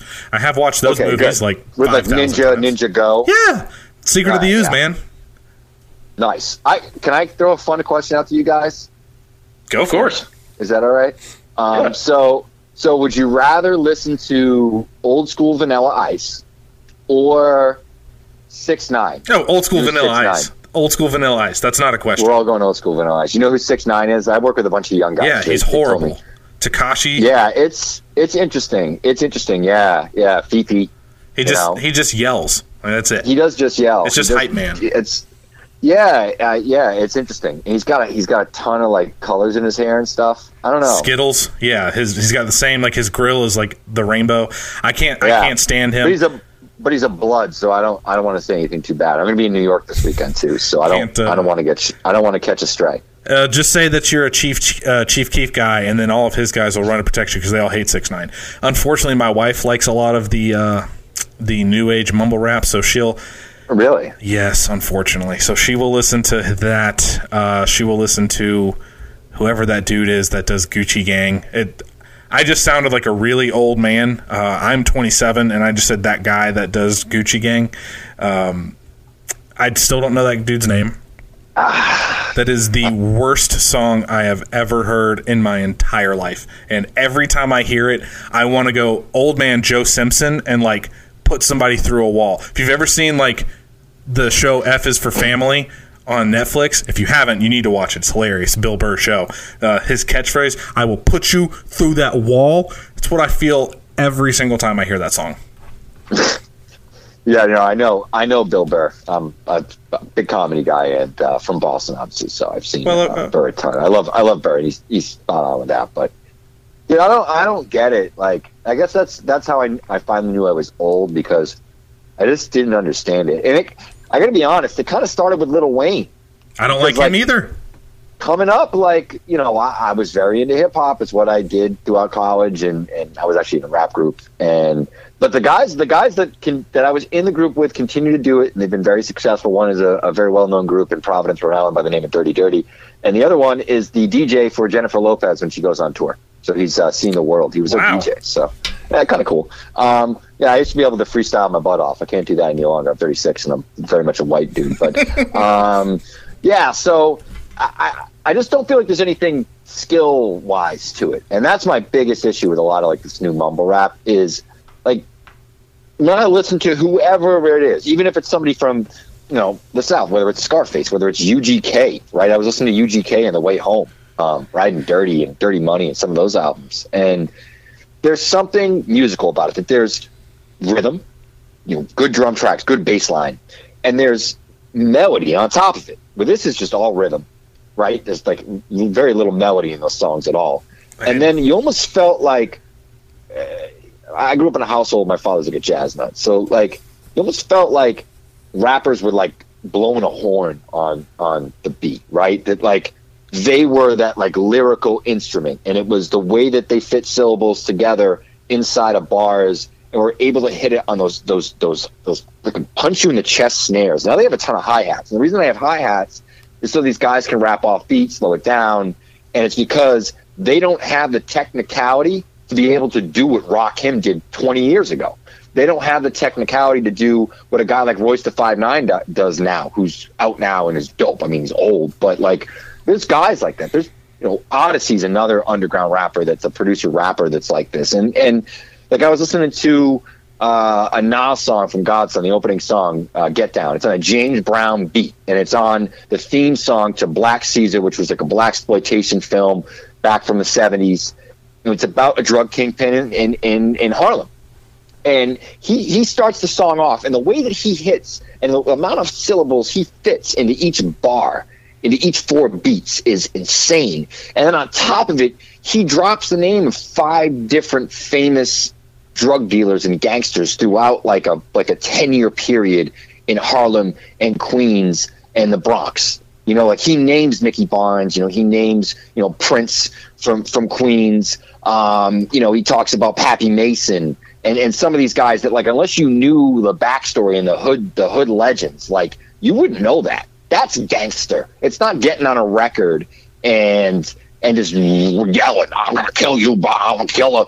I'm a killer too, King of New York." Like no, back in the day, you used to have to show up to the jam, man, with some lyrics. You used to have to battle people, and I'm sorry, but that stuff doesn't play in battles if you have somebody that has written the way some of these guys used to have back in the day and just freestyle ability. Like I don't know, I feel like there's no skill to it any longer. It's just all swag.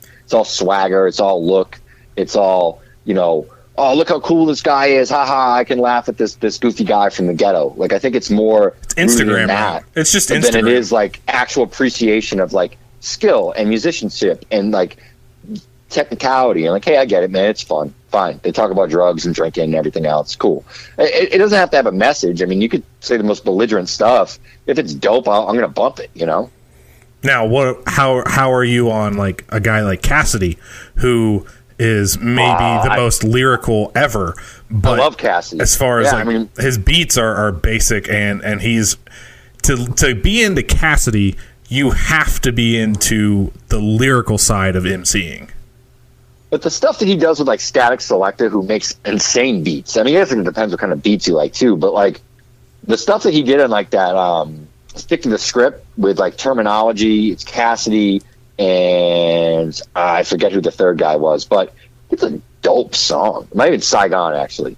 And yeah, I like any of those guys. I don't care about that at all. Like, if you could talk some drug dealing stuff, whatever, just bring some skills to it. Just, rock a beat, really. Like, don't just yell at me and use vocal effects. And use vocal effects to hide the fact that you can't do what these other guys can do. So I think the whole rap screwed up in that sense, that nobody brings skill to it any longer, unfortunately.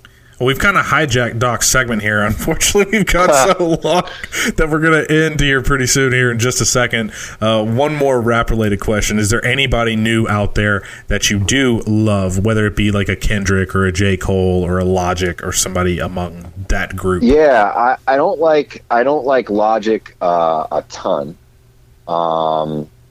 There are some guys. There's a guy from actually like right down the road from me by the name of Joyner Lucas that I really dig. He's got a ton of skills. If you look at he has a song where he actually like raps the same verse backwards. If you go into some of his YouTube stuff, and he does these really intricate concept songs, a ton of them. So they're all stories, and one of them is I'm Not Racist. He had that song where it was like two perspectives, a Trump voter versus like a young black kid, and he just has like all these different things. He's Keep It 100, which is about $100 bill that gets taken out of an ATM, and then where it travels throughout a night, and it tells you like from the third eye, like the third person perspective of like the $100 bill that's going all these places, and I love him. I think that he's awesome. I've been messing with some Denzel Curry, who I don't like everything he does, but he has some good stuff too. He's definitely somebody that I'm into. Yeah, I mean, there's rappers out there, man. It's just a matter of like who's getting promoted and who's not getting promoted, and I think there's a certain image right now, and if you don't want to fit into it, then you're stuck. You're just kind of stuck in that underground thing, But yeah, I don't know. I mean, that's somebody that I definitely think is dope that's out now. Meanwhile, Doc goes to Fish concerts. I've been to several Fish concerts, dating back to like 2000, 2001, right when they stopped touring for a while. I was 18, 19, and then I saw one at Fenway. I got a lot of friends that followed Fish, went to Fish concerts. My wife went to Fish concerts. We didn't like follow around Fish. I never spent multiple days on the road, but I had some fun at some Fish shows. They're a good time. Oh, absolutely. I saw them 2 weekends ago. They came to Alpharetta and they played 3 nights, and they were it was great. It was absolutely fantastic. Nice. My only contribution to the hip hop thing is one, A$AP Rock is one of the best lyricists I've ever heard, and two, I used to do an acoustic cover of Rollout by Ludacris. So that's dope. Do with that what you will. I'm just trying to picture you rolling out to that song.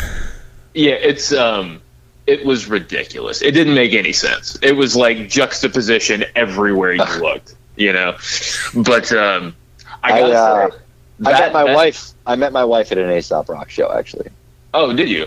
Yeah, and like Labor Day's A$AP Rock, like right when he came out. He was one of my favorite rappers when I was rapping. Like that was my dude. I mean, just because what he did was so different and so complex. He's actually from Long Island and went to BU up here in Boston. So he did a lot of shows with like Mr. Lift and Acrobatic and like those guys when they were touring and just back home doing their Boston shows. So the Boston scene was popping at that point, And a lot of those Death Jokes guys were always around, so particularly Aesop. So I agree. But we're white, so that's why we like Aesop. Right. Well, and what's funny about this particular question is that we started by talking about How High and Departed. So, and we've been led down the rabbit hole. I think we might finally be able to move on to the next question. What was your recurring nightmare as a kid, or did you have a recurring nightmare? And if so, what was it? Yeah, and for some reason I was in the middle of a war. I really liked history and like World War II and stuff like that. But I was a plastic soldier in a real war. It happened multiple times. What does that mean? Like, that's the kind of dream that I don't think I've ever really shared that with anybody. But that happened like 4 or 5 times, and I would just be stuck, and I would have this stuck feeling, and then I would wake up. So like it wouldn't happen. Like I would be like a normal soldier, just like, shooting the breeze with my comrades, and then bam, or maybe not comrades. I wasn't like a Russian soldier. I was American, but with my brothers, and then all of a sudden, bam, I'm a plastic soldier. They're getting off the beach in Normandy, and I can't move. So I don't know. That's a weird dream, isn't it? I bet you didn't expect that. For a child, that is a little odd. That is weird. I'm a weird person. Yeah. I had this. I'm very claustrophobic. I used to have this dream that I would be trapped in a dresser drawer when I was like very tiny. I don't know if I was claustrophobic because of that, or if I was already claustrophobic and that's why I was dreaming that. But I had another dream where I was like standing on top of this giant pillow fort, fighting off of these monsters and everything. And then when I was about 29, I saw the end of not Killer Clowns from Outer Space. Maybe it was Killer Clowns from Outer Space. And it was basically just a recreation. My dream was like, I was dreaming the end of Killer Clowns from Outer Space. So wow. that wasn't just my imagination. I just, brain went into a pretty messed up place. Wow. That's good. Dylan, anything recurring? See, I'm lame. I don't remember dreams very much. Like, I either don't dream because when I go to sleep, I am a dead man. Like, I don't move or do anything. Like, and this is a bad thing to say if anybody's this type of person, but if you ever wanted to, like, punch me in the face and then get out quick, when I'm sleeping, I won't even get up. Like, my wife has punched me before while I sleep because she says I snore too loud, or she'll smack me in the face or whatever. She'll throw bows because I won't do anything because head hits the pillow, I'm gone. I am in a different dimension. So, unfortunately, on this topic, I don't have anything recurring. I've probably had some weird dreams before, but I'm a weird guy. I don't remember them. There you go. It sucks. I want to contribute. We will ask that one again in a couple weeks, and maybe something will jog. I just need to take like a hit of acid so I can like use my trip as like a nightmare, but I don't want it to actually be bad. Sure. If you take acid, you're not going to sleep. You're not going to dream about anything. Yeah. No. All right. So this is the final question, and we have had a couple of different. For a while we were asking whether or not Boondock Saints was a good movie. That was a recurring question. Then we asked people to tell. Oh my God! Thank you. It's terrible, right? Doesn't count. Awful. Doesn't it's count. So bad. You're wrong. We had that one was like a 7-1. You know how many times I had to be subjected to that movie and not say anything? I thought, like, in the comfort of people not from Boston, I would be able to be like, "How bad is that movie?" Right? They made it number 2. Imagine how bad that is. Oh my God! Dude, let me tell you, we probably asked that question 7 or 8 times. You were the second person who said that it was bad. I was very much in team. It's very bad. It's very, very poorly made. It's a 30 grade movie. It's a fun movie. I wouldn't give many 30s. I wouldn't give many 30s. It's a bad movie. It is. Oh man, well, shit. I was gonna try and move on to the next recurring question, but I almost feel like that's a really good spot to end. Oh, I wanted to know what it was. All right. We did whether or not Boondock Saints is a good movie. Then it was tell an embarrassing childhood story. And now you're the first person to get the new recurring question. What is the most bizarre experience you've ever had on an airplane? I was flying back from Arizona, and I was with my family. I was like 17 years old, and I got the outside seats, an aisle seat, but the middle seat was like this giant fat dude that was like Andre the Giant. Like he was like 6'8", and he must have weighed like, I don't know, 3 bills plus. And he fell asleep, and it was loud. Like I had headphones in, I was like bumping Wu-Tang, and like I couldn't hear the music because he was snoring so loud, and he was drooling. And then at one point, his head fell onto my shoulder, and I had to like try to wake him up. And that must have been. I'm starting to think it might have been you that was on the plane next to me. I don't know if you're a big guy or not, but yeah, like it was like he was dead but alive, and unfortunately making very loud noise. Like it was so obvious. Like everybody from the plane was like making like gestures and joking around about it.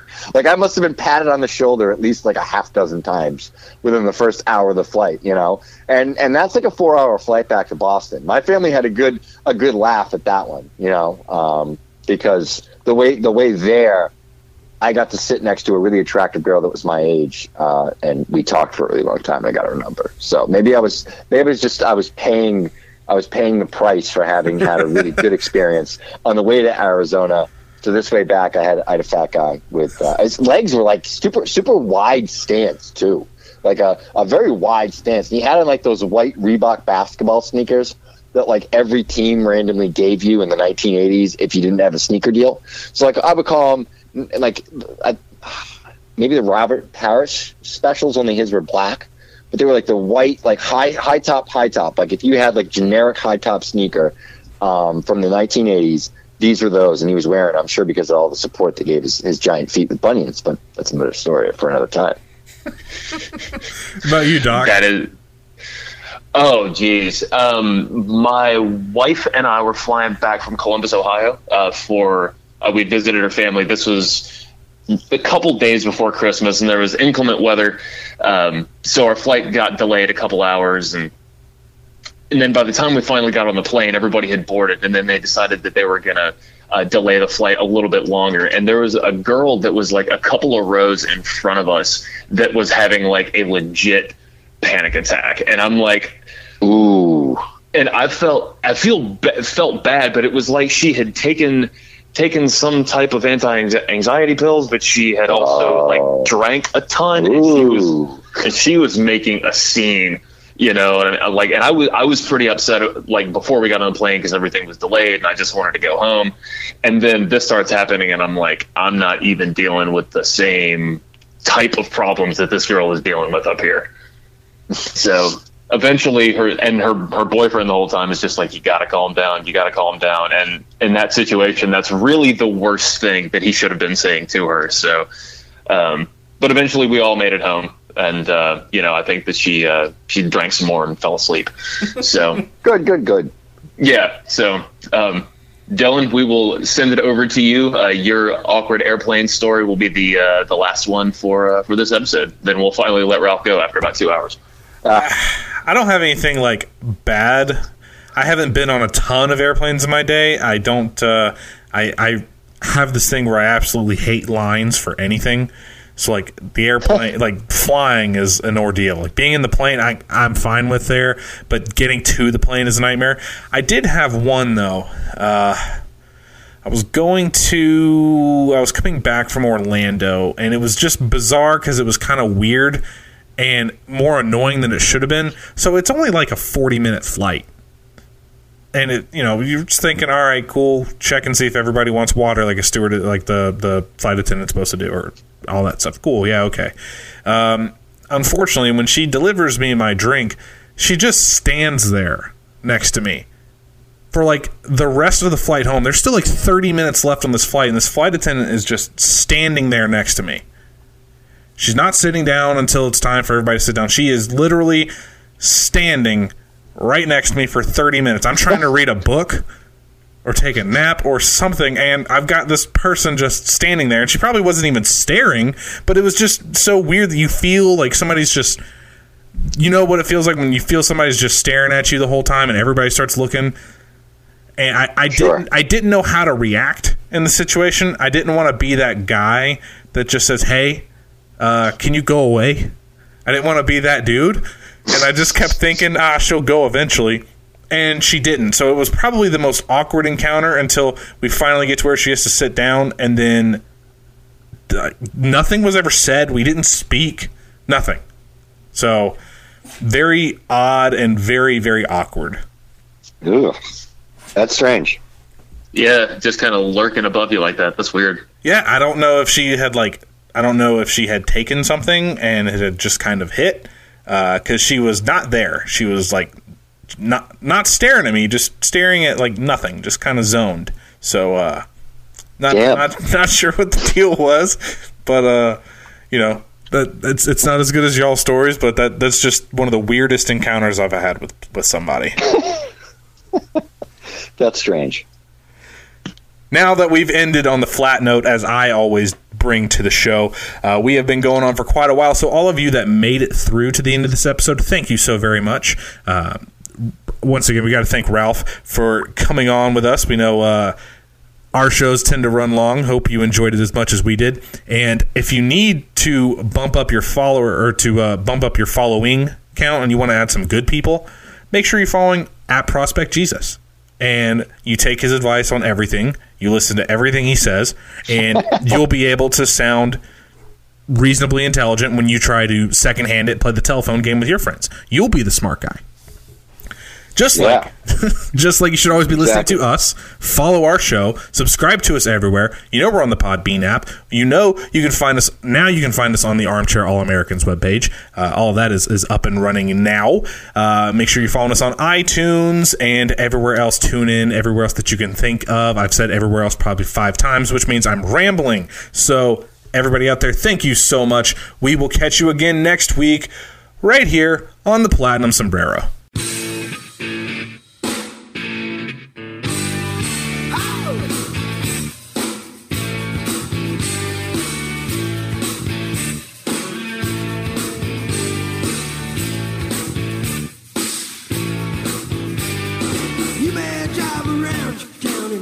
Shiny car, you're facing the wind and your haircut's in. Friends think you're bizarre.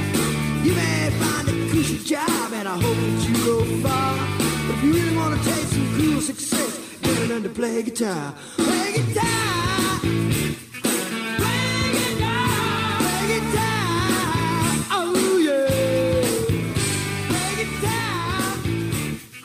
Play guitar. Play guitar. Okay, thanks. Bye.